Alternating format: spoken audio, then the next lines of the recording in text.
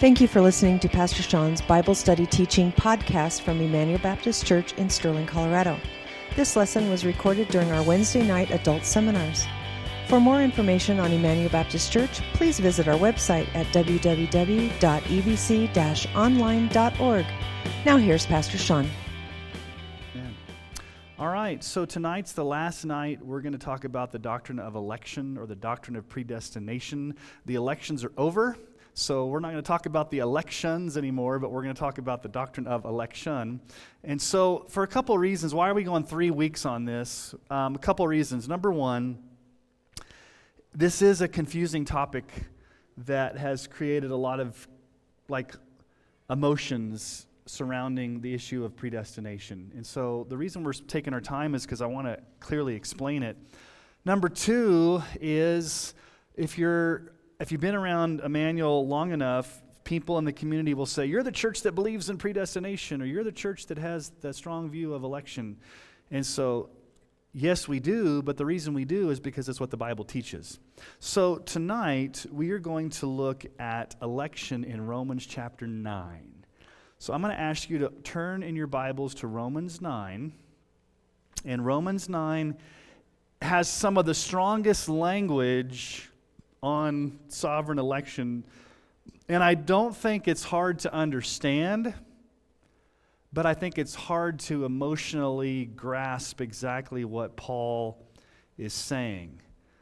So let's just back up in Romans 8 for just a moment. I know I told you to return to Romans 9, but go to Romans chapter 8, and let's go to verse 30, because this is kind of our key passage of Scripture we've been looking at, the golden chain of redemption. So Romans 8:30, those whom he predestined, he also called. Those whom he called, he also justified. Those whom he justified, he also glorified. So Paul has already brought up the doctrine or the word predestined in chapter 8. And so as we get to chapter 9, 10, and 11 of Romans really ask the question, okay, what about the Jewish people? Because it appears like the Gentiles are coming to faith in droves during the time of the Acts of the Apostles, during the time that Paul's writing this. What is going on with the Jewish people? So we're going to take this piecemeal. We're going to go kind of bit by bit. So Romans chapter 9, verses 1 through 5, Paul has an anguishing concern for the Jewish people. So let's pick up in Romans chapter 9. Let's read verses 1 through 5. I am speaking the truth in Christ. I'm not lying. My conscience bears witness in the Holy Spirit that I have great sorrow and unceasing anguish in my heart. For I could wish that I myself were accursed and cut off from Christ for the sake of my brothers, my kinsmen according to the flesh. They are Israelites. To them belong the adoption, the glory, the covenants, the giving of the law, the worship, and the promises. To them belong the patriarchs, and from their race, according to the flesh, is the Christ, who's God over all, blessed forever. Amen. Paul is in anguish, in deep sorrow over his fellow Israelites. Why? That's the question. Why is Paul in such anguish? And here's the answer. In large part, the Jewish people during Paul's day are refusing to believe in Jesus as their Messiah and come to faith in Him alone for salvation. And if you notice, Paul uses some kind of exaggerated language there, doesn't he? In verse 2, he says, I wish I myself were accursed and cut off from Christ for the sake of my brothers. I'm sorry, verse 3. I had to put my glasses on. For I could wish that I were accursed and cut off from Christ for the sake of my brothers, my kinsmen according to the flesh. What's Paul saying? If I could lose my salvation, I would lose it so that my fellow Jewish people would come to faith in Christ. Now, based upon everything that we know about the Bible, is it possible for Paul to lose his salvation? No. He's using exaggerated language here to show that he is heartbroken. He is sorrowful over the fact that his fellow kinsmen, his fellow Jews, are not trusting Christ. Now, he lists a lot of temporary blessings that the Israelites had. You just go down there and you look and see what he says. He says there in verse 4, they are the Israelites, and to them belong adoption. That means they are God's chosen people. They had the privilege of being God's chosen people. They have the glory. That refers to the glory in the tabernacle, that a God appeared in the great cloud. They had the covenants, all those covenants that God made with Abraham and with Moses and with David. They had the law, they had the 10 Commandments, they had the worship. That's the sacrificial system. That's the whole issue of the tabernacle and the sacrifices. The promises, all those Old Testament promises given to Israel. The patriarchs, Abraham, Isaac, Jacob. And then ultimately, what was the greatest privilege that the Israelites had?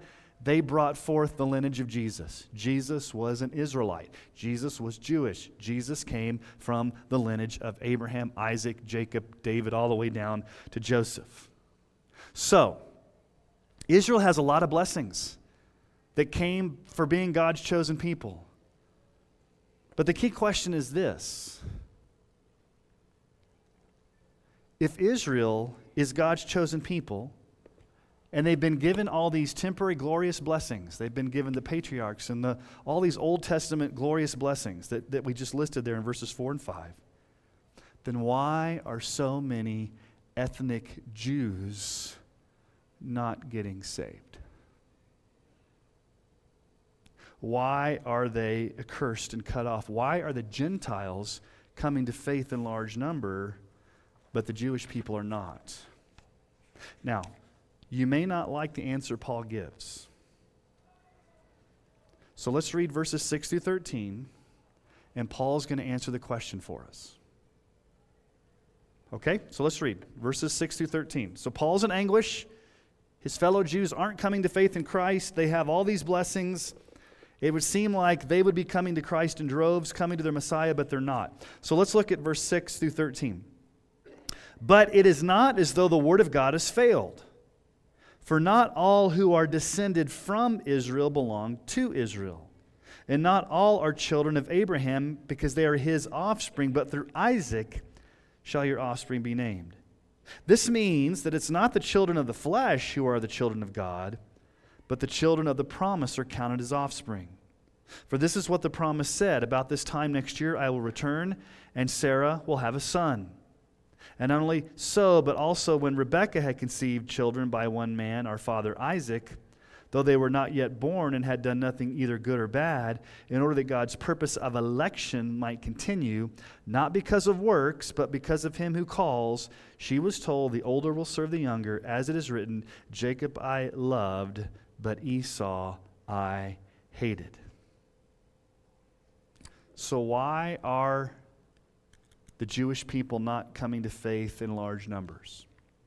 Paul gives two answers, and you may not like the answers Paul gives, but these are the answers he gives. Number one, just because you are ethnically Jewish does not automatically guarantee that you'll be saved. And that was the presumption of the Jewish people. They thought they were automatically going to heaven. They were automatically saved because of their ethnicity, their lineage. I'm a Jewish person, therefore I'm automatically saved. Whether I believe in the Messiah or not, whether I trust in Jesus alone, I'm in because I am a Jew. And what does Paul say there? Paul says, no, that's not true. He says it's not though the word of God has failed, for not all who are descended of Israel belong to Israel. Not are all children of Abraham, because they're his offspring. And then verse 8, this means that it's not the children of the flesh who are children of God, but the children of the promise. In other words, just because you are an ethnic Israelite doesn't automatically mean you're saved. You've got to believe in your Messiah. So that's number one. Lineage, ethnicity doesn't guarantee your salvation. But number two, here's the answer you may not like. God chooses some people to be saved while passing over others who will not be saved. And this is how God has always done things. Now, how do we know this? Because Paul's going to give three analogies of how God dealt in Israel's history with election. And I want to unpack this and make sure we understand it. So let's talk about the first analogy or the first illustration. Isaac and Ishmael. Okay, so in verses 7 through 9, not all are children of Abraham because they are his offspring, but through Isaac shall your offspring be named. Okay. Let's ask a question. We're not going to go back to our Old Testament, but let's see if we remember our Old Testament. God had promised to Abraham and Sarah they would have a son. And what happened when God kept lingering and not answering their prayer in the time that they wanted to have it happen? What does Sarah do? Sarah says, hey, I'm going to speed things up. God's timing is not my timing. He's taking too long. Abraham, why don't you go to Hagar, the Egyptian servant girl? Why don't you have relations with her, and then you'll have a child? Well, what happens? Abraham says, okay. He goes and does that. Produces Ishmael. And then Sarah gets really upset because he's an illegitimate son, and there's a whole conflict in the family. So the question then is Ishmael the chosen son? No. Who's the chosen son? Isaac. Later on, afterwards, late in age, God says to Sarah, you're going to have a child, and she laughs. That's what the word Isaac means, is laughter. And so she bears Isaac, and Isaac is the son of the promise. So just because Ishmael was a physical descendant of Abraham does not necessarily mean he was the child of the promise. He was part of Abraham's lineage, but he was not the son of the promise. The son of the promise was Isaac. Now, this is a little bit easier to understand why Ishmael was not chosen and Isaac was. Same father, but two different mothers, right? Who's the mother of Ishmael? Hagar. Who's the mother of Isaac? Sarah. But the same dad, Abraham. So God said from the very beginning, I'm choosing Isaac to bring the promise to. I'm not choosing Ishmael. So God makes a choice, one over the other, Isaac over Ishmael. Now that's a little bit easy to understand because of two different mothers. But what happens if you have the same mother and the boys are twins? So the first example is Ishmael and Isaac. God chose Isaac. God did not choose Ishmael. What about Jacob and Esau? Okay, verses 10 through 13.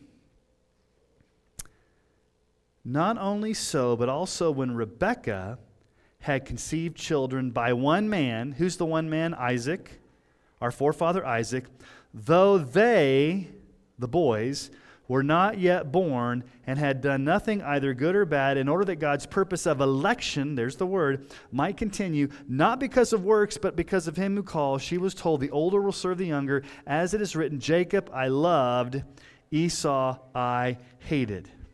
Now, this is a little bit more difficult to comprehend because it's the same mother, the same father, and it's not a different mother like it was with Hagar and Sarah. It's Isaac and Rebekah.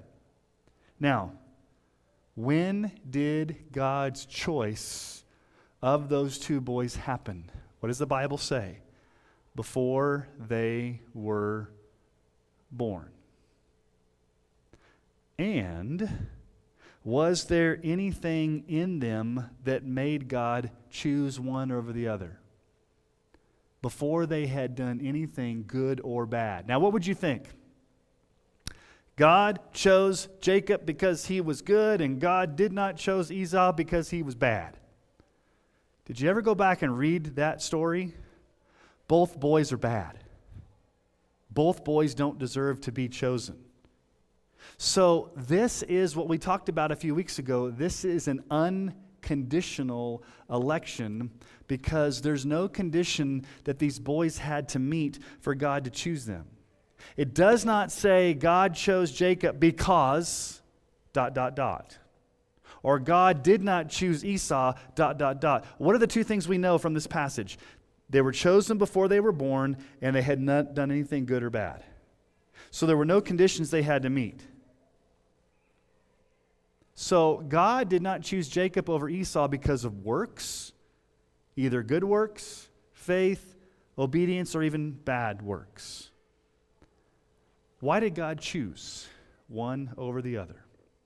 Read very carefully what it says. Verse 11, though they were not yet born and had done nothing either good or bad, in order that God's purpose of election might continue, not because of works, but because of Him who calls. What's the only answer you have in this passage of Scripture as to why God did it? It was His purpose. It was God's purpose to do so. Now, you have a couple of words that show up there together. You have works, not because of works, but you have God's purpose. You've got the word election. You got not because of works. I'm all looking at verse 11. And because of Him who calls. Now, there's another passage of Scripture that's written by Paul that uses a lot of that same language, and we can kind of get an idea of what Paul is saying here. So in 2 Timothy 1:9, Paul is making a general statement about our salvation, but he uses the same language. He saved us and called us to a holy calling, not because of our works, but because of His own purpose and grace, which He gave us in Christ Jesus before the ages began. This passage uses some of the same language that you see here in Romans 9 when talking about election. So both speak of God's call. God called us. We'll talk about that next week. Both stress that the call was not based on works, the same Greek word erga or ergon. Both refer to God's saving purpose, God's purpose of election. And then both say that salvation was decided before history. This says before the ages began. This says before they were born. Ephesians 1 says before the foundation of the world. So, in God's sovereignty, it was never His intention to save every single ethnic Jew, but to save some, not all. Now, we have to deal with the very difficult language here that's tripped people up for centuries, and that is in verse 12. She was told, the older will serve the younger, as it is written, Jacob I loved, but Esau I hated. Okay. Jacob I loved, Esau I hated. That's strong language. You go back to Genesis, and that's what it says, but you also have it in Malachi, chapter 1, 2 through 3. I have loved you, says the Lord, but you say, how have you loved us? Is not Esau Jacob's brother, declares the Lord? Yet I have loved Jacob, but Esau I have hated. I have laid waste his hill country and left his heritage to jackals of the desert. Okay. When we think of the words love and hate, we often think of deep emotion. How could God actually hate somebody and then love somebody more? I've heard some people say, well, the word hate doesn't mean hate, it means love less. Does that help matters any? I don't want you to think about emotion here. I want you to think about choice. Was God's choice or love or hate of these twins based upon what they would do or not do? No. Let's ask another question. Did either Jacob or Esau deserve God's love? Remember what I said a few weeks ago? A lot of people start at the wrong starting place. We often start with this thought. God has to show love. He's obligated to show grace. He must show mercy. Really, we should start with God is not obligated to show any mercy or any love. God's not obligated to do that. He's not obligated to save anybody. So let's take out this whole emotion, like God had deep hatred for Esau and great love for Jacob. Let's think more in the terms of choice, that God made a sovereign choice. Now, at this point, I'll get to this in just a moment. I'm getting ahead of myself. God chose or elected Jacob. God did not choose or passed over Esau. What does the text tell us? It was not because of anything they'd done, good or bad. It was God's purpose. So you have to come to terms with two truths that the Bible teaches that are not contradictory, okay? Truth number one, can we all be in agreement God is love? Yes, God is love. It says it in 1 John. But truth number two, does not the Bible also teach that God does not choose everyone to be saved? Are those two truths side by side in the Bible? God is love, but yet at the same time, God does not choose everybody to be saved. So from this passage, we must conclude that there are no conditions, whether that be foreseen faith or repentance or good works, that are the basis for God's election. His election is according to His own purpose. Now let's talk about objections. Objections. I object, Pastor Sean.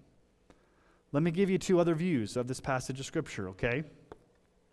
So I'm arguing for the unconditional election view, that God chose Jacob because it was His purpose to do so. God did not choose Esau because it was His purpose to do so. And there was nothing in either boy that made God choose Jacob and pass over Esau. It was a choice made before they were born. There were no conditions. It was an unconditional election. Okay. Let me give you some other views, just so that you can hear some of these objections, okay? So let me give you the Arminian view, or the foreseen view. So the Arminian view would say this: God predestined people, and we talked about this last week. God predestined people because He foresaw what they would do. When a person exercised faith in Jesus, God sees that faith and then chooses that person because they met the conditions of election, namely faith. So let me ask you a question. In this passage of Scripture, does God foresee anything that Jacob's going to do that moves God to choose him? Is there anything foreseen that God sees in Jacob? Is there anything foreseen that God sees in Esau? No. If Paul would have said that faith was a requirement for God's election, don't you think he would have mentioned it as the reason why God chose one over the other? So is there anything in that passage to lead you to believe that God foresaw something in Jacob that He didn't foresee in Esau? So there's nothing in there. Okay. Now, there's another view that I take part way, because I do think this passage does teach it, but I think it teaches. So this passage of Scripture, I think, teaches individual election to salvation, but I also think it teaches the corporate view of election, or the national view of election. Okay? What some would say here is that at this point, the election that God is talking about here is not for Jacob to be saved and Esau to be not saved. The election is for Jacob to be the leader of Israel, to be the one to have the national privilege of birthing the nation of Israel, his 12 sons, the 12 tribes, and that the chosen seed, Messiah, would come through Jacob. Esau wasn't chosen for that. As a matter of fact, Esau's lineage became the Edomites. And so they view Jacob not as an individual per se that was chosen for salvation, but as a representative of the nation of Israel. And God chose Jacob and subsequently Israel to be the lineage through which the Messiah would come and have the Old Testament privileges brought through Jesus. They also don't see Esau as an individual. They see him as representative of the nation of Edom, the Edomites. And God rejected Esau because of their rebellion as a nation. So the election here that God is talking about, or that Paul's talking about, is not election to salvation, but election to national privilege. Now let me just, I agree with that to an extent. But why is Paul so upset? Why is Paul in anguish? Is Paul in anguish because God chose Jacob to be the leader of the nation and didn't choose Esau? No, Paul's in anguish because Jews aren't getting saved. And think about this: Jacob I loved, Esau I hated. Does it say anything here about nations? I chose Jacob to be a nation, because I saw that he would do this, that, and the other, and I rejected Esau because he would become the Edomites and he would be a rebellion. And also, what was the basis of election? Does this sound like national or individual election when you look at verse 11? Though they were not yet born and had done nothing either good or bad, in order that God's purpose of election might continue, not because of works, but because of him who calls. This is talking about individuals. So the argument from some is that this whole passage is not talking about individual salvation or individual election to salvation. It's not teaching that God chose Jacob over Esau to be saved, but that God chose Jacob over Esau to be the one to bring the nation of Israel into existence and to ultimately bring about the Messiah. Now, yes, I agree that Jacob was chosen to bring about the nation of Israel, and Esau did become the Edomites, but that's not the reason why God chose them, because the purpose here is that they had not done nothing either good nor bad before they were born. So the bottom line here is this. The corporate or national election doesn't answer the question Paul raises and the angst he feels over ethnic Jews rejecting the gospel and going to hell. Doesn't really answer that. Also, how does the writer of Hebrews view Esau? In the rest of the New Testament, is Esau viewed as a nation or is Esau viewed as an individual? An individual. So let's look at Hebrews 12, 15 through 16. See to it that no one fails to obtain the grace of God, that no root of bitterness spring up and cause trouble, and by it many become defiled, that no one is sexually immoral or unholy like Esau, who sold his birthright for a single meal. Esau failed to obtain the grace of God as an individual. So the apostolic interpretation from the writer of Hebrews sees Esau as an individual who is not saved. Not a nation, but a man who was immoral and unholy and died failing to obtain God's grace. So, I believe Paul is addressing primarily individual salvation. So what's happening here? What's Paul's beef, or what's Paul's problem, or what's Paul's burden? What's the question? The ultimate question is, go back to verse 6. But it is not as though the word of God has failed. That's the question. Has God's word failed? Because all these promises were made to the Jewish people, and none of them are coming to faith in Christ, so it seems like God's not true to his word. And Paul's like, no, God's word is true. God's word's not failed, and here's the reason why. Here's his answer. It was never God's intention that salvation would come automatically from one's birth or ethnicity as a Jew, but by faith in Christ alone. And then number 2, it was never God's intention to save everybody, but to choose individuals before the foundation of the world to be saved by sovereign grace. Now, somebody in Paul's audience called an interlocutor or an argumentative person, and probably Paul had taught this time and time again, and he knew what objections were going to come up. Somebody's going to come up with an objection. What objection what was the first objection we brought up last week? What did we say? If God chooses some and not others, that's not what? Fair. Okay. This is not a new argument. So let's look at verses 14 and 16. This is the first objection to God's choosing. Verse 14. What shall we say then? Is there injustice on God's part? By no means, for he says to Moses, I will have mercy on whom I have mercy, I will have compassion on whom I have compassion, so that it depends not on human will or exertion, but on God who has mercy. For the scripture says to Pharaoh, for this purpose I have raised you up, that I might show my power in you, and that my name might be proclaimed in all the earth, so that then he has mercy on whomever he wills, and he hardens whomever he wills. So this is the first objection. Okay, Paul, if God chose Jacob over Esau, and it wasn't because they had done something good or bad, it was because of God's purpose in election, then that's unjust. That's not fair. That makes God out to be unjust.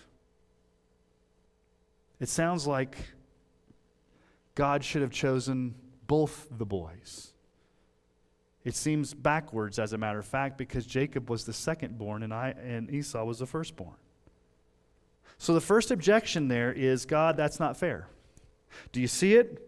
Right there in verse 14. What shall we say then? Is there injustice on God's part? What's the objection? Is God unjust? This isn't fair. And what's Paul's answer to that? By no means. So, by Paul's own words, let me just answer the objection here. If you say it's unfair or unjust for God to choose some and not to choose others, what's Paul's answer to that? No, it's not. It's not unfair. And it's not unjust. And then Paul goes on to explain. He goes and he quotes from Exodus, when God appeared to Moses at the cleft of the rock, when Moses wanted to see God's glory. Exodus 33:19. He said, this is the Lord, Yahweh, I will make all my goodness pass before you, and will proclaim before you my name, the Lord, and I will be gracious to whom I will be gracious, and I will show mercy on whom I will show mercy. That's a direct quote there in verse 15. So what is Paul's answer? You may not like it, okay? I'm not saying you have to like it, or you have to, it sits well with you, but here's Paul's answer. So if you stand up and say, God, I object, it's unfair, you are obligated to choose everybody, or it's unfair that you choose some and not others, what's Paul's answer to that? God can choose whomever he wants to choose, and God can show mercy on whomever he wants to show mercy. It's God's prerogative whom he's going to show mercy to. You can't make God show mercy. God is not obligated to show mercy. He's going to do it on his terms. Also, what else does it not depend upon? Look at verse 16. Then it, okay, what's the it there? Let's look at our Bibles. So then it. What's the it? What does it go back to? When you have an it there, you got to figure out where does the it belong to. Well, go back and just look at everything that he's just said. I take it back to verse 11. God's purpose of election. Or you can take it to verse 15.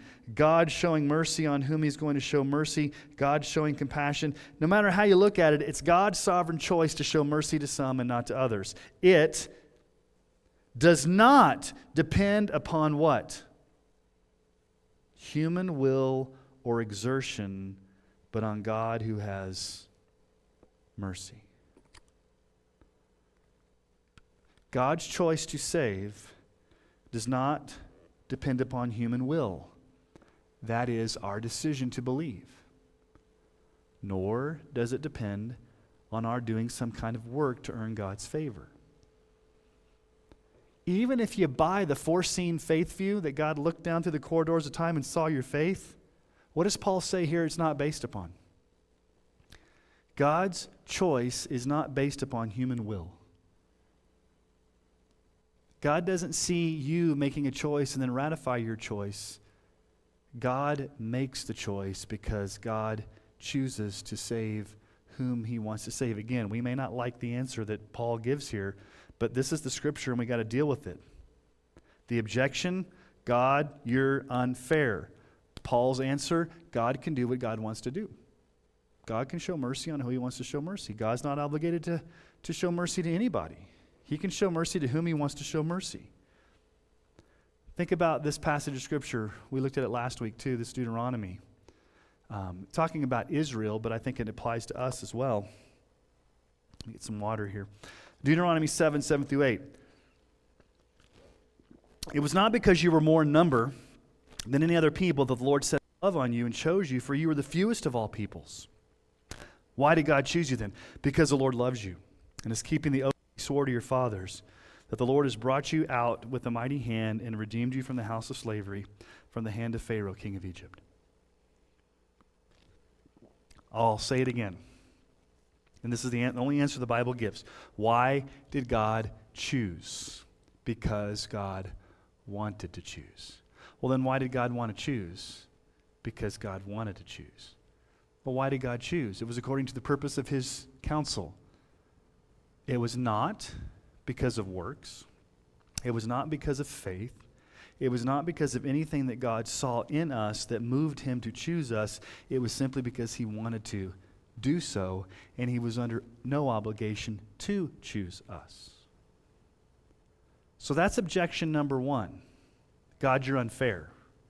And Paul says, no, you can't say that, because God has the right to show mercy to whom he wants to show mercy. If God wants to choose Jacob and not choose Esau, that's God's choice. You may not like it, you can argue with it, but that's God's choice. Okay, so we've talked about two Old Testament examples. Ishmael was not chosen, Isaac was. Jacob was chosen, Esau was not. What about Pharaoh? Pharaoh was not Jewish. Pharaoh was not from the lineage of Abraham. Pharaoh was a Gentile. So let's talk about Pharaoh, because Paul brings it up. Look at verse 17. For the Scripture says to Pharaoh, for this very purpose I have raised you up, that I might show my power in you, and that my name might be proclaimed in all the earth. So then he has mercy on whomever he wills, and he hardens whomever he wills. Okay, this gets to a tough thing that we need to talk about. The hardening of Pharaoh's heart. You will hear some people say, Pharaoh hardened his own heart, and God responded to that and allowed him to go his own way because Pharaoh chose to harden his heart. Let me just tell you what the Bible says, and you can make your own determination. In Exodus chapter 4, verse 21, the Lord said to Moses, when you go back to Egypt, see that you do before Pharaoh all the miracles I've put in your power, but I will harden his heart so that he will not let the people go. Who's going to harden Pharaoh's heart? God. God announces to Moses beforehand that he's going to do what he's going to do to Pharaoh. This is not simple foreknowledge where God passively takes in knowledge and sees what will happen. This is God's sovereign decree of what he's going to do to Pharaoh. He tells Moses before Moses even goes that I'm going to harden Pharaoh's heart. Okay, that's in chapter 4. Okay, chapter 7. Moses hasn't even gone and met with Pharaoh yet. But I will harden Pharaoh's heart, and though I multiply my signs and wonders in the land of Egypt, Pharaoh will not listen to you. Then I will lay my hand on Egypt and bring my host, my people, the children of Israel, out of the land of Egypt by great acts of judgment. Twice God says, I'm going to harden Pharaoh's heart. So how does it unfold when Moses goes and confronts Pharaoh? Chapter 7, verse 13. Still, Pharaoh's heart was hardened, and he would not listen to them as the Lord had said. Exodus 8:15. But when Pharaoh saw that there was a respite, he hardened his heart and would not listen as the Lord had said. Okay.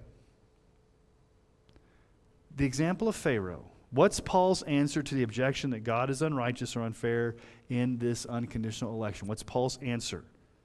God has the sovereign right to mercy or harden whom he wants to, and Pharaoh is an example of someone he unconditionally hardened, which was announced by God's decree beforehand.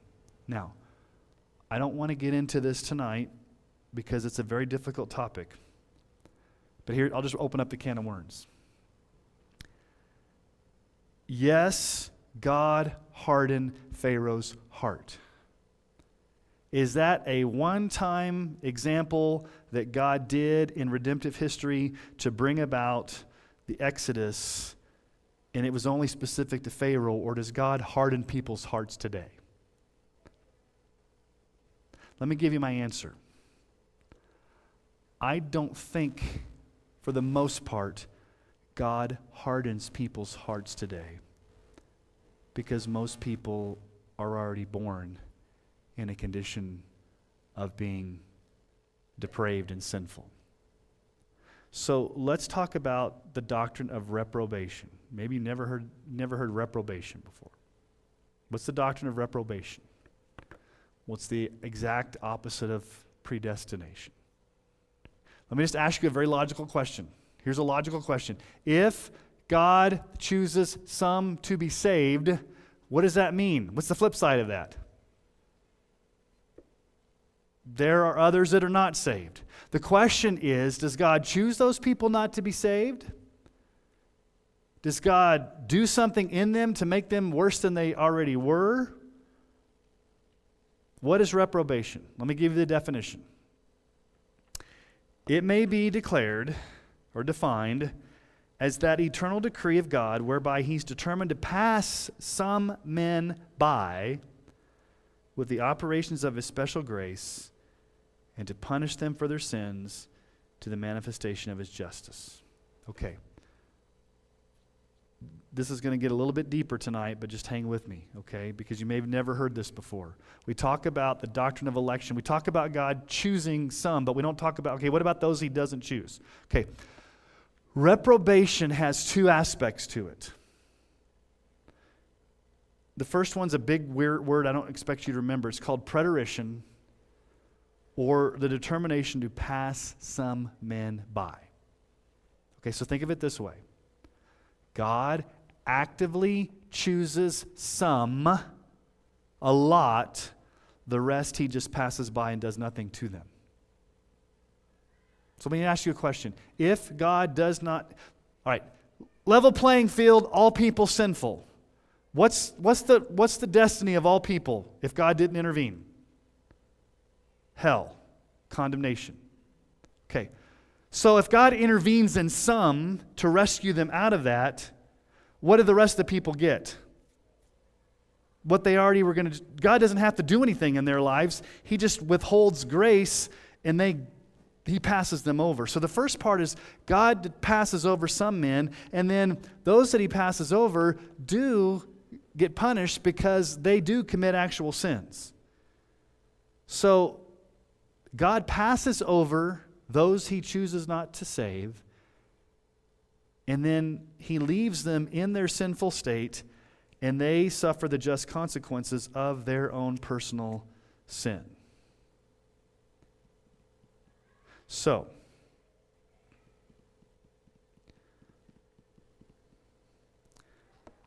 the decree of election inevitably implies the decree of reprobation. If an all-wise, powerful God, possessed of infinite knowledge, has eternally purposed to save some, then He's also purposed not to save others. If He's chosen or elected some, then He has, by the very fact, also rejected others. Now, let's talk about double predestination, or what some people call equal ultimacy. I don't expect you to remember equal ultimacy. Okay. Let me explain equal ultimacy to you. This is the hyper view that some people charge with our view that's not true. Okay. Equal ultimacy says God acts, okay, so let's put it this way. In an elect person, God shows grace, God calls, God sends the Holy Spirit, God draws them, God does everything to bring them to faith. God does this work in them to bring them to faith. In the non-elect, He equally works unbelief in them, works sin in them, causes them to sin, and does all this stuff in them so that they will be sinful. Is that what the Bible teaches? No. What equal ultimacy or double predestination is that people will say God sovereignly works in the non-elect to make them sin, and then punishes them In the exact same way, God works in the elect to make them believe through regeneration and brings them to spiritual life. This is not reprobation. So let me just put it this way. Let me make it the easiest way I can make it. Every single person deserves hell. Every single person is dead in their sins and transgressions. Every single person is totally unable to come to faith in Christ because of their bondage to sin. If left in that condition, every single person would end up in hell because of their own personal sin and their bondage to sin. Agree? For some, a number that no man can count, God overcomes that by choosing them, by regenerating them, by showing them grace, by bringing them salvation. For others, for reasons we don't know, God passes them over and leaves them in that state, and left in that state, they get hell because that's what all of us deserved in the first place. So let's ask it again. Is God unjust in choosing some and passing over others? Is God unjust? No. Does God have to save both equally? No. We may not like the doctrine. We may not like Paul's statement that God can show mercy on whom he shows mercy. We may not like it, but we have to face what the Bible says. But there's some cautions to this. We have to remember that God did not take innocent creatures and make them wicked and then damn them. Okay? God did permit the fall. Adam chose to sin of his own free will. He plunged himself into sin, and God had a plan of salvation based upon Adam's fall. God didn't make Adam upright and then make Adam wicked. He did ordain the fall, but Adam sinned volitionally. And another caution, God does not compel or work sin into the non-elect, but simply lets them go the natural course of their fallen nature. In other words, reprobation is passing over or not intervening to overcome original sin and guilt and deadness, whereas election to life is God's active work in a sinner to regenerate and call and grant repentance and faith. Okay, so what was the first objection to God's choice of Jacob over Esau? That first objection was in verse 14. Is there injustice on God's part? By no means. God's not unjust. You can't charge him with being unjust because God can mercy whom he wants to mercy. God can save whom he wants to save. God can do what he wants to do. And this election is not based upon your running, your working, your choosing. It's any type of human initiative put into it is not the cause. It's all based upon God's purpose. Okay, that's objection number one. God's not fair. Paul says you can't say that because God has every right to do what God wants to do. Here's the second objection. Verses 19 through 23. So let's read the second objection. You will say to me then, why does he still find fault? For who can resist his will? But who are you, O man, to answer back to God? What is molded, say to its molder, why have you made me like this? Has the potter no right over the clay to make out of the same lump one vessel for honorable use and another for dishonorable use? What if God, desiring to show his wrath and to make known his power, has endured with much patience vessels of wrath prepared for destruction, in order to make known the riches of his glory for vessels of mercy, which he has prepared beforehand for glory, even us whom he's called, not from the Jews only, but also from the Gentiles? Okay, here's another hard objection. And maybe you never thought about this one, but this is the second objection. How can God blame people if they reject him? They can't be held responsible for not being saved when God chose not to save them. Cannot a person in hell say, well, I'm here because God didn't choose me? That's an objection. The only reason I'm here in hell is because, God, you didn't choose me. I couldn't resist your will. I mean, if you chose me, I'm going to get saved. If you didn't choose me, I can't do anything about it. So I must be here in hell, and I have everything to say, or every defense to say, is because you didn't choose me. And what's Paul's answer to that? He doesn't give an answer. What does he say? You may not like it again. Verse 20, who are you, O man, to answer back to God? You have no right to ask that question because God's sovereign. As a matter of fact, he uses a clay analogy. He says, has the potter no right over the clay to make out of the same lump one vessel for honorable use and another for dishonorable use? This goes back to Isaiah 29:16. You turn things upside down. Shall the potter be regarded as the clay, that the thing made should say of its maker, he did not make me? Or the one thing formed, say to him who formed it, he has no understanding? Okay, so Ishmael, Isaac. Two sons from different moms but the same dad. Jacob, Esau. Pharaoh. Now you have one lump of clay,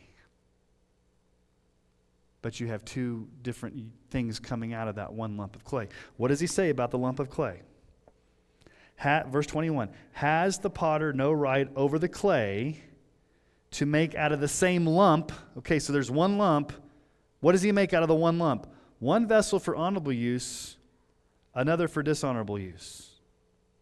What if God, desiring to show his wrath and to make known his power, has endured with much patience vessels of wrath prepared for destruction in order to make known the riches of his glory for vessels of mercy? So you have one lump, but you have two things emerge out of the one lump. So what's the identity of this one lump of clay? It's representative of all humanity, which God unconditionally elects to salvation many, while passing over others and leaving them as reprobates. So here's the flow of Paul's analogies. What's Paul been saying up to this point? Esau was an individual who was rejected by God before the foundation of the world and eternally lost. Pharaoh was an individual who was hardened by God by sovereign decree, is an eternally lost. The same lump is very similar in idea to the same womb. From the same lump are made two different kinds of vessels. And from the same womb came two different choices. Jacob, Esau. Now, verse 23 can be remember what I said about tonight? This is not hard to understand. It's hard to accept. What does verse 23 say? You got to deal with it. In order to make known the riches of his glory for vessels of mercy, which he prepared beforehand for glory. Go back to verse 22. Vessels of wrath prepared for destruction. So you have vessels of mercy that have been prepared or predestined for glory. You have vessels of wrath that have been prepared for destruction, and they both come out of the same lump of clay.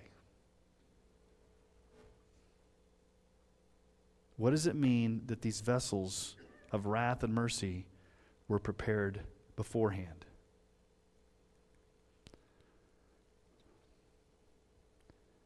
The only way you can look at it, you may not like it, but who's doing the preparation there? Who's making the choice? God's making the choice. For some to be saved, vessels of mercy. For some to be not saved, vessels of wrath. And where do they come from? The same lump. And again, let's just ask the question, is there anything in this passage of Scripture that would lead you to say God made the choice because he foresaw something in the person that moved him to make the choice? Can you see that anywhere in here? Or do you see things like it's God's sovereign prerogative? God's the potter. You're the clay. Why are you talking back? God has the right to show mercy to whom he wants to show mercy. It's God's purpose. Again, we may not like the answers that Paul gives us, but he's telling us what God's purpose of election is. Now, the whole issue here has been what? Why are the Jews not getting saved? And Paul rounds this out with verse 24, and what does he say? Even us, whom he's called not from the Jews only, but also from the Gentiles. So basically, Paul says, yes, there's going to be Jews who are going to be saved. There's going to be Gentiles who are going to be saved out of all of humanity. And it's God's sovereign prerogative who those are. It's not just Jews who are going to be saved. It's not just Gentiles who are going to be saved, Jews and Gentiles. And then he quotes Hosea. As indeed he says in Hosea, those who were not my people I will call my people, and her who was not beloved I will call beloved. In the very place where it is said to them, you are not my people, they will be called sons of the living God. I've got Hosea, I've got the two Old Testament passages there. You can look at those scriptures. Basically, it's a quotation. I want to show you Hosea 1, 6 through 10. I don't know if we need to read it. And Hosea 2, 3, because Paul basically, I need to catch up to where I'm at here. That's what Paul quotes from, is Hosea there. Hosea chapter 1 and Hosea chapter 2. Once you were not my people, now you are my people. And then verse 27, and Isaiah cries out concerning Israel, though the number of the sons of Israel be the sands of the sea, only a remnant of them will be saved. For the Lord will carry out his sentence upon the earth fully and without delay. As Isaiah predicted, if the Lord of hosts had not left us offspring, we would have been like Sodom and Gomorrah. Again, that's from Isaiah 10, 22 through 23.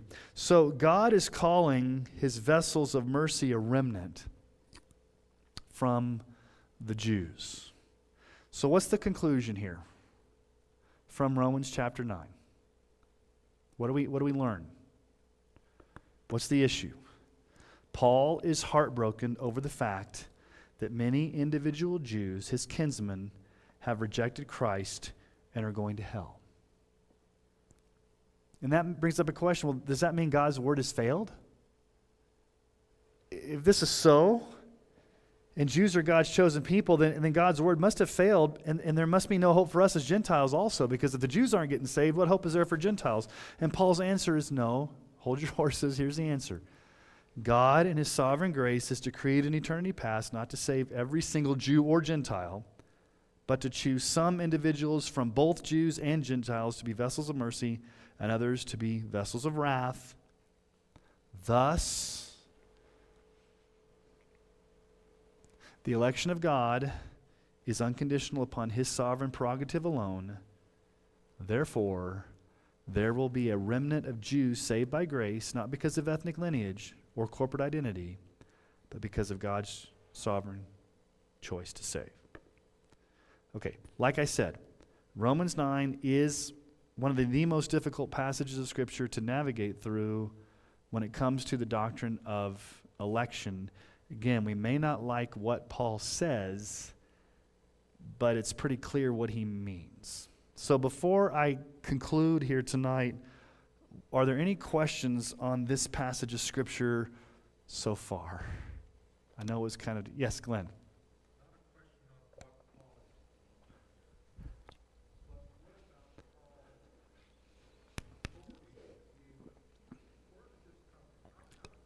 Like, where did Paul get this? Okay, so let's go back and say, okay, so how did Paul have the authority to teach this? Well, if you go back to the beginning of all of Paul's writings, what does Paul say? Paul, an apostle, called by God to the church in Rome or whatever. Okay, so Jesus appeared to Paul on the road to Damascus, blinded him, and then Paul spent 3 years in the desert of Arabia. And most scholars believe that in those 3 years, Jesus himself taught Paul these truths. So the authority comes directly from Jesus, and by extension, whether it was Jesus personally, it was through the Holy Spirit, because Paul's an apostle. So Paul has the authority to teach this, just like he does any of his other of his writings. I don't know if that answers your question, Glenn.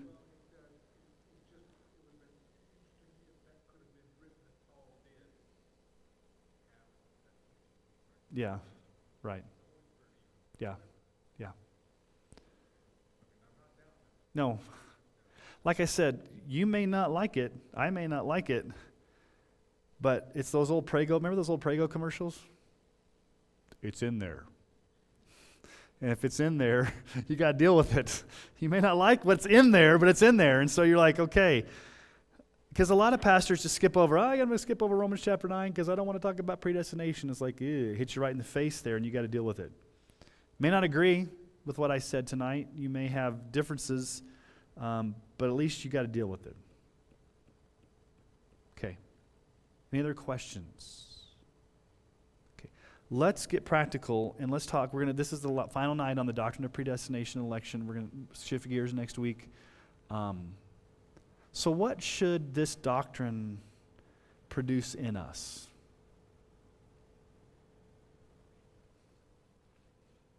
I think first of all, election produces a deep humility. Just stop for a moment. Was there anything in you that moved or motivated God to choose you? Were you all that? Were you great? Were you wonderful? Or were you a wretched sinner that did not deserve salvation and God chose to do it? So what do we all deserve? Hell. Condemnation. So the doctrine of election should never, ever, hear me say this, should never, ever lead to an elitism or a pride or I'm chosen and you're not, therefore I'm better than you attitude. Paul says in Galatians 6:14, but as for me, or far be it from me, to boast except in the cross of our Lord Jesus Christ, by which the world has been crucified to me, and I to the world. Those of us who believe in the doctrine of unconditional election and predestination should be the most humble of people because we know that God didn't have to choose us, and He did. I've told you this every week, and I'll say it again. There are times in my prayer time where I'll pray to the Lord and say, Lord, dear Heavenly Father, thank you for choosing me because you did not have to. If you had left me in my sin as a reprobate, you would have done me no harm, you would not have been unjust, you would have been perfectly glorious, and I would have deserved every ounce of punishment you gave me. But you chose not to, and for that, I'm eternally thankful. And I'm humbled because you didn't have to. I couldn't make you. I couldn't earn it. There's nothing in me. So I'm humbled by your choice of me. Therefore, let me be a humble man because there's nothing that I have added to anything. Everything I have comes from you. So number one, it should produce in us a humility. We should never be the frozen chosen that are all excited because we're chosen. It's like, no, we are chosen, and it should make us be humble and awestruck. Yes, Brent? 5 minutes. No, I did not always believe this.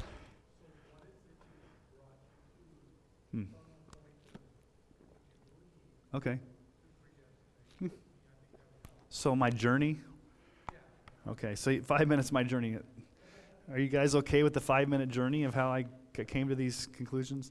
Okay, so I grew up in a traditional Southern Baptist church that didn't have a lot of theology. I mean, it was mainly just gospel presentations every week. I believed in eternal security. You couldn't lose your salvation, but I don't think I ever heard a sermon on predestination. I just knew I didn't believe it. So I didn't know what it meant. And even though I'd read the Bible and see the words like choose or predestined, I kind of probably had more the foreseen faith view. So me and my friend in college in the early 90s, we actually were so vehemently against predestination and election that I actually wrote a white paper where we were writing all this stuff against it, and we were just vehemently against it. And I remember in about 1999, Caedmon's Call, which is one of my favorite groups now, that Caedmon's Call's album 40 Acres came out. And they had that song called Thankful. You guys remember that song, Thankful? I am thankful that I'm incapable of doing anything on my own. It's a totally sovereign of God song. And I remember being in the car with Don. I'm like, I hate that song because those guys are talking about how it's all God's sovereignty and choosing, and it takes away my free will. And Don just kind of chuckled and okay, whatever. And so then I started seminary where I had to start learning Greek and Hebrew, and I started learning systematic theology. And I was going through John 6. All that the Father gives me will come to me. Those who come to me I'll never cast out. No one can come. Just working through that in the original languages. Okay, I'm in my office as a youth pastor. And I have a crisis, and I actually throw my Bible across the room. And I yelled at God. And here's exactly what I said. God, I can't believe I've become what I've hated all these years. You've made me a Calvinist, that's what I said. I got really upset, or whatever it was. And so I got really mad, and I threw my Bible across the room, and then I just started weeping like, Sean, you're stupid, because this is God's truth. You can't fight against it. So I went home to Dawn. I said, Dawn, I'm having a crisis of belief here because I'm starting to believe in the absolute sovereignty of God, and I'm seeing this stuff, and I can't get away from it. And Dawn, the way she is, she just calmly just said, well, if it's God's word, you got to believe it, then not question it, then do what it says. And so through that kind of late 90s, early 2000, reading systematic theology, going through the Gospel of John, working through some of these things, I became convinced biblically before I even knew what a Calvinist was or who John Calvin was. It was mainly through just reading the Bible. Because nobody had ever explained predestination to me. And I started reading Ephesians and starting reading Romans. I'm like, now wait a minute. Everything I thought, now wait a minute. Go back now, wait a minute. And then I was going in the original language like, wait a minute, I can't get away from this. And so that's 5 minutes or less. It was mainly a journey through. I remember too, I was in a Village Inn as a college student, and I was sitting next to a guy, and basically he was a Presbyterian, and he said, you Baptists don't believe in predestination. And I said, yeah, we don't. I got all excited about it, and because I said, I don't believe in any God that would just choose some people, not choose other people. That's a monstrous God. And then he said, well, that's not monstrous. It's biblical that God does that. And it kind of shook me for a little bit. So there was a lot of things around that time that, yeah. Does that answer your question? Or okay. All right, where were we? We got to finish up here. Secondly, election produces not only humility, but assurance of salvation. Now, you may not agree with this, but think about it this way. If God chose you in eternity past and went to all that trouble to call you and choose you, do you think any chain along the way he's going to leave you to yourself and not get you to heaven? In other words, if you got in by your free will, you can get out by your free will.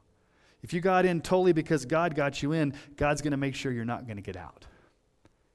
You may fall, you may stumble, but God is going to sustain you to the end, and it should produce in you assurance of your salvation. Not questioning your salvation, but assurance, because God started it all the way in eternity past before the foundation of the world. And it says this, in Philippians 1:6, I am sure of this, that he who began a good work in you will bring it to completion at the day of Jesus. When did he begin that good work in you? Before the foundation of the world, when he chose you. When did he begin that work in you? When he called you. When did he begin that good work in you? When he regenerated you. And when's he going to complete it? When Jesus comes back. If he started it, he's going to complete it. And that should give you great assurance. And here's one we haven't talked about much, but here's the third one. Election produces a desire for holiness. One of the hyperviews of election that some people could have is this. God chose me. I'm going to heaven. I know it's all of God. So therefore, I can live however I want, because after all, once saved, always saved, and I got my free ticket to heaven, and God chose me so I can live however I want. Is that what the Bible teaches? Let me remind you the passage on election in Ephesians 1:4-5. Even as he chose us in him before the foundation of the world, that we should be what? Holy and blameless before him. In love, he predestined us for adoption to himself as sons through Jesus Christ according to the purpose of his will. So God chose us not just for salvation, but God chose us to be holy and blameless. So election and predestination is never a license for you to go live however you want. Evidence that you are chosen, evidence you are saved, is that you do live a holy lifestyle. And then finally, we talked a little bit about this the past 3 weeks. Election produces effective evangelism. Now, I didn't share this verse with you. I waited till tonight, but there's a very interesting nugget in Acts. So Paul was in Corinth. He was in Corinth, I think, for 18 months. And he was discouraged when he was in Corinth because he wasn't seeing people come to faith in Christ. It was a hard place. And Jesus appears to him one night. And listen to what Jesus says to him in Acts 18, 9 through 11. The Lord said to Paul one night in a vision, "Do not be afraid, but go on speaking and do not be silent. For I am with you, and no one will attack you to harm you. For I have many in this city who are my people." And he stayed 1 year and 6 months teaching the word of God among them. What does Jesus say to Paul? Keep preaching, keep evangelizing, keep going out there and being bold. Why? Why, Paul? What does Jesus say? Because I have many in that city. Many what? Who are my people? Meaning what? There are sheep, there are elect, there are God's people in Corinth that haven't gotten saved yet. And how are they going to get saved? When Paul goes and shares the gospel with them. Jesus does not say to Paul, "Hey, Paul, it's a done deal. My people are elect. Doesn't really matter what you do. I'm going to save them anyway, so just, go home and go back to wherever you came from and just pack up shop in Corinth, and these people are going to get saved anyway." Is that what Jesus says to Paul? No, he says, don't be afraid. Keep on preaching, keep on teaching, because I have many in that city. It's funny, William Carey, the father of modern missions, had a heart to go to India. And he was part of this group of Baptists that kind of had a hyper view of election. And so he stood up in church one day, this was back in the 1700s, and he says, "I have a real heart to share the gospel with the heathen." They call them the heathen in India. "And I want to go and give my life to go to India and to preach the gospel and be a missionary." And this old man said, "Mr. Carey, sit down. If God wants to convert the heathen, he'll do it with or without us. He doesn't need you. God's sovereign." Now, that's a hyper view. And William Carey said, no. Yes, God has chosen people to be saved, but the way he goes about saving them is through our missionary efforts. And so I'm not going to sit down and shut up. I'm going to go to India. And William Carey did go to India, and he's the one that brought the gospel to India in the 1700s, and he's the father of modern missions. So the means that God uses to bring about salvation of his people is our evangelism, our speaking. Okay? So let's just look at these scriptures again. John 6:37, "All that the Father gives me," what? "Will come to me. And whoever comes to me, I'll never cast out." So if God has given somebody to Jesus, they will come. Not they might come, but they will come. How do they come? Well, we've got to call them. We've got to preach to them. John 10:27, "My sheep hear my voice, and I know them, and they follow me." We have to have people hear the voice of the shepherd. We've got to tell people about Jesus. Acts 13:48, "When the Gentiles heard this, they began rejoicing and glorifying the word of the Lord, and as many as were appointed to eternal life believed." They were appointed to eternal life, and because they were appointed to eternal life, they believed. But why did they believe? Because somebody shared the gospel with them. 1 Thessalonians 1:4-5, "For we know, brothers loved by God, that he has chosen you." Why? We know God's chosen you. He's elected you. Why? "Because our gospel came to you not only in word, but also in power and the Holy Spirit with full conviction." So how do you know you're elected? You believed. When the gospel came to you, it came to you in power and conviction. You believed it. You trusted it. The message came to you. And that's evidence that God has chosen you. And then 2 Thessalonians 2:13-14, "But we should always give thanks to God for you, brethren, beloved by the Lord, because God has chosen you from the beginning." For what? For salvation. through sanctification by the Spirit and faith in the truth. It was for this He called you through our gospel, that you may gain the glory of our Lord Jesus Christ. We'll come back to this verse over and over again because it combines everything. God called you. How did He call you? Through the gospel. When you heard the gospel, you believed. Why did you believe? Because you were sanctified in the Spirit. Well, why were you sanctified in the Spirit? Because God chose you. But you came to faith through the gospel. So, this ends our 3-week mini-study on the doctrine of election. Not the elections, they're over, but election. Questions in the last few minutes we have together?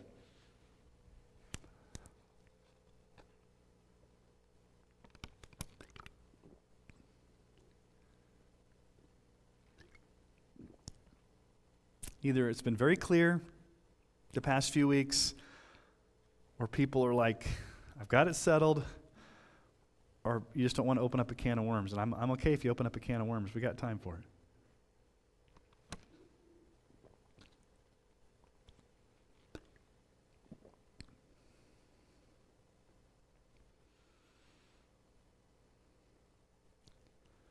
So what do you say the next time somebody comes and says, you people at Emmanuel believe in predestination. You're the church that believes in predestination. How can you believe that?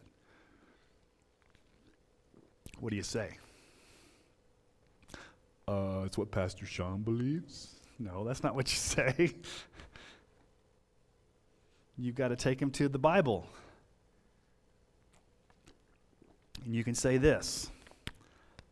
I may not fully, you could say this is maybe a good answer.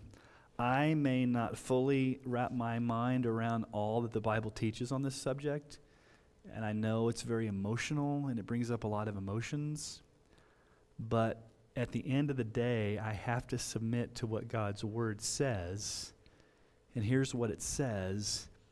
I may not like it, I may not fully understand it, but I have to believe it because it is God's Word. And here's where it says it. You can say that about any doctrine. Because it's in the Bible.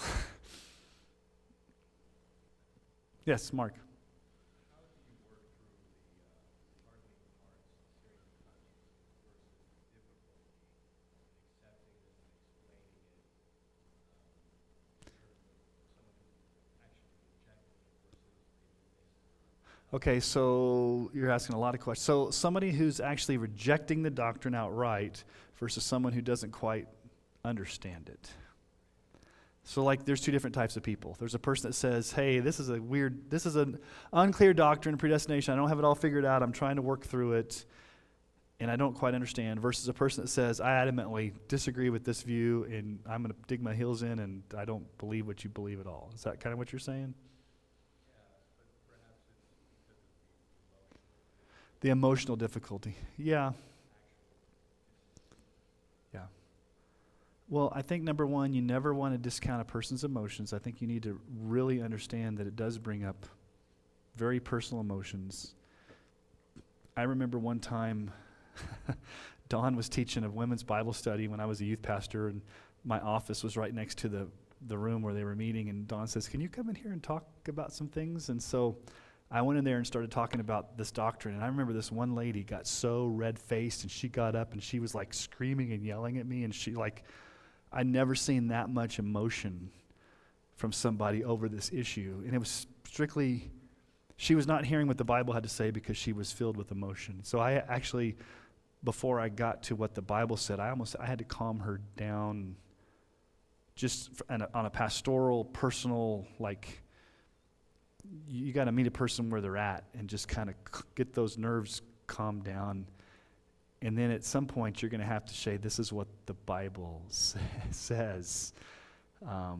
It's hard to navigate those because it does bring up a lot of emotions. So you just got to be sensitive to the person and realize, and I think on this doctrine, not everybody's there. I mean, it was probably a good 2-year struggle to get to where I fully understood it biblically. And of course, I've been there for the past 22 plus years, and so it's settled in my mind, but some people are coming along and it's like, this is the first time I've ever heard it, or I'm not quite sure, or I think this is what it says. I think we just need to be patient with those people and just meet them where they're at. I don't know how else to. Yeah, Brent. I believe this, always have, but there are verses that pop into my head sometimes that I put into that frame can't always disappear. Does that make sense? Mm-hmm. So for instance, Abraham believed and was credited to him. Right. Genesis 15:6.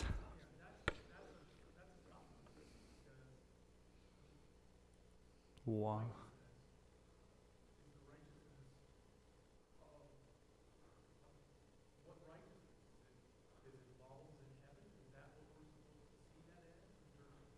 No, it was Christ's righteousness imputed to him. Because Paul makes that argument in Romans chapter 4. Yeah, Abraham was saved the same way we're saved. By believing, he believed Yahweh, and it was credited to him as righteousness. He believed in the coming promise of Jesus. We believe in Jesus, so we're saved the same way Abraham was. And when we believe, it's credited to us as righteousness, not our righteousness, but Christ's righteousness.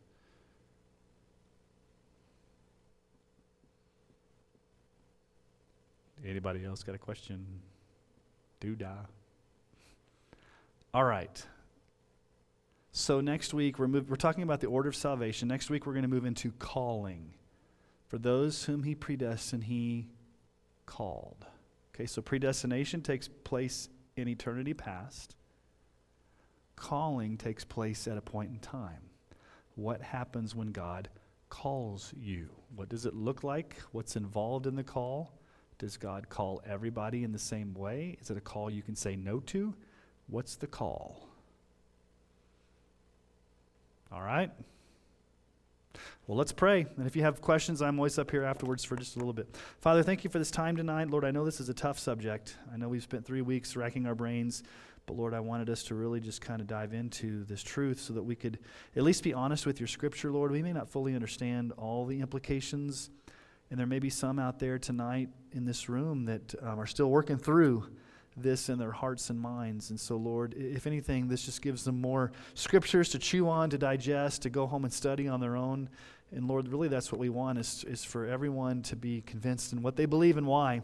And so, Lord, help us to have that wisdom, help us to have that insight, help us to obey and submit to your word, whether we like what it says or whether it feels good or whether it emotionally challenges us, help us to submit. And Lord, that's difficult at times. But Lord, thank you for your love for us. Thank you for your grace to us. We love you, and we ask this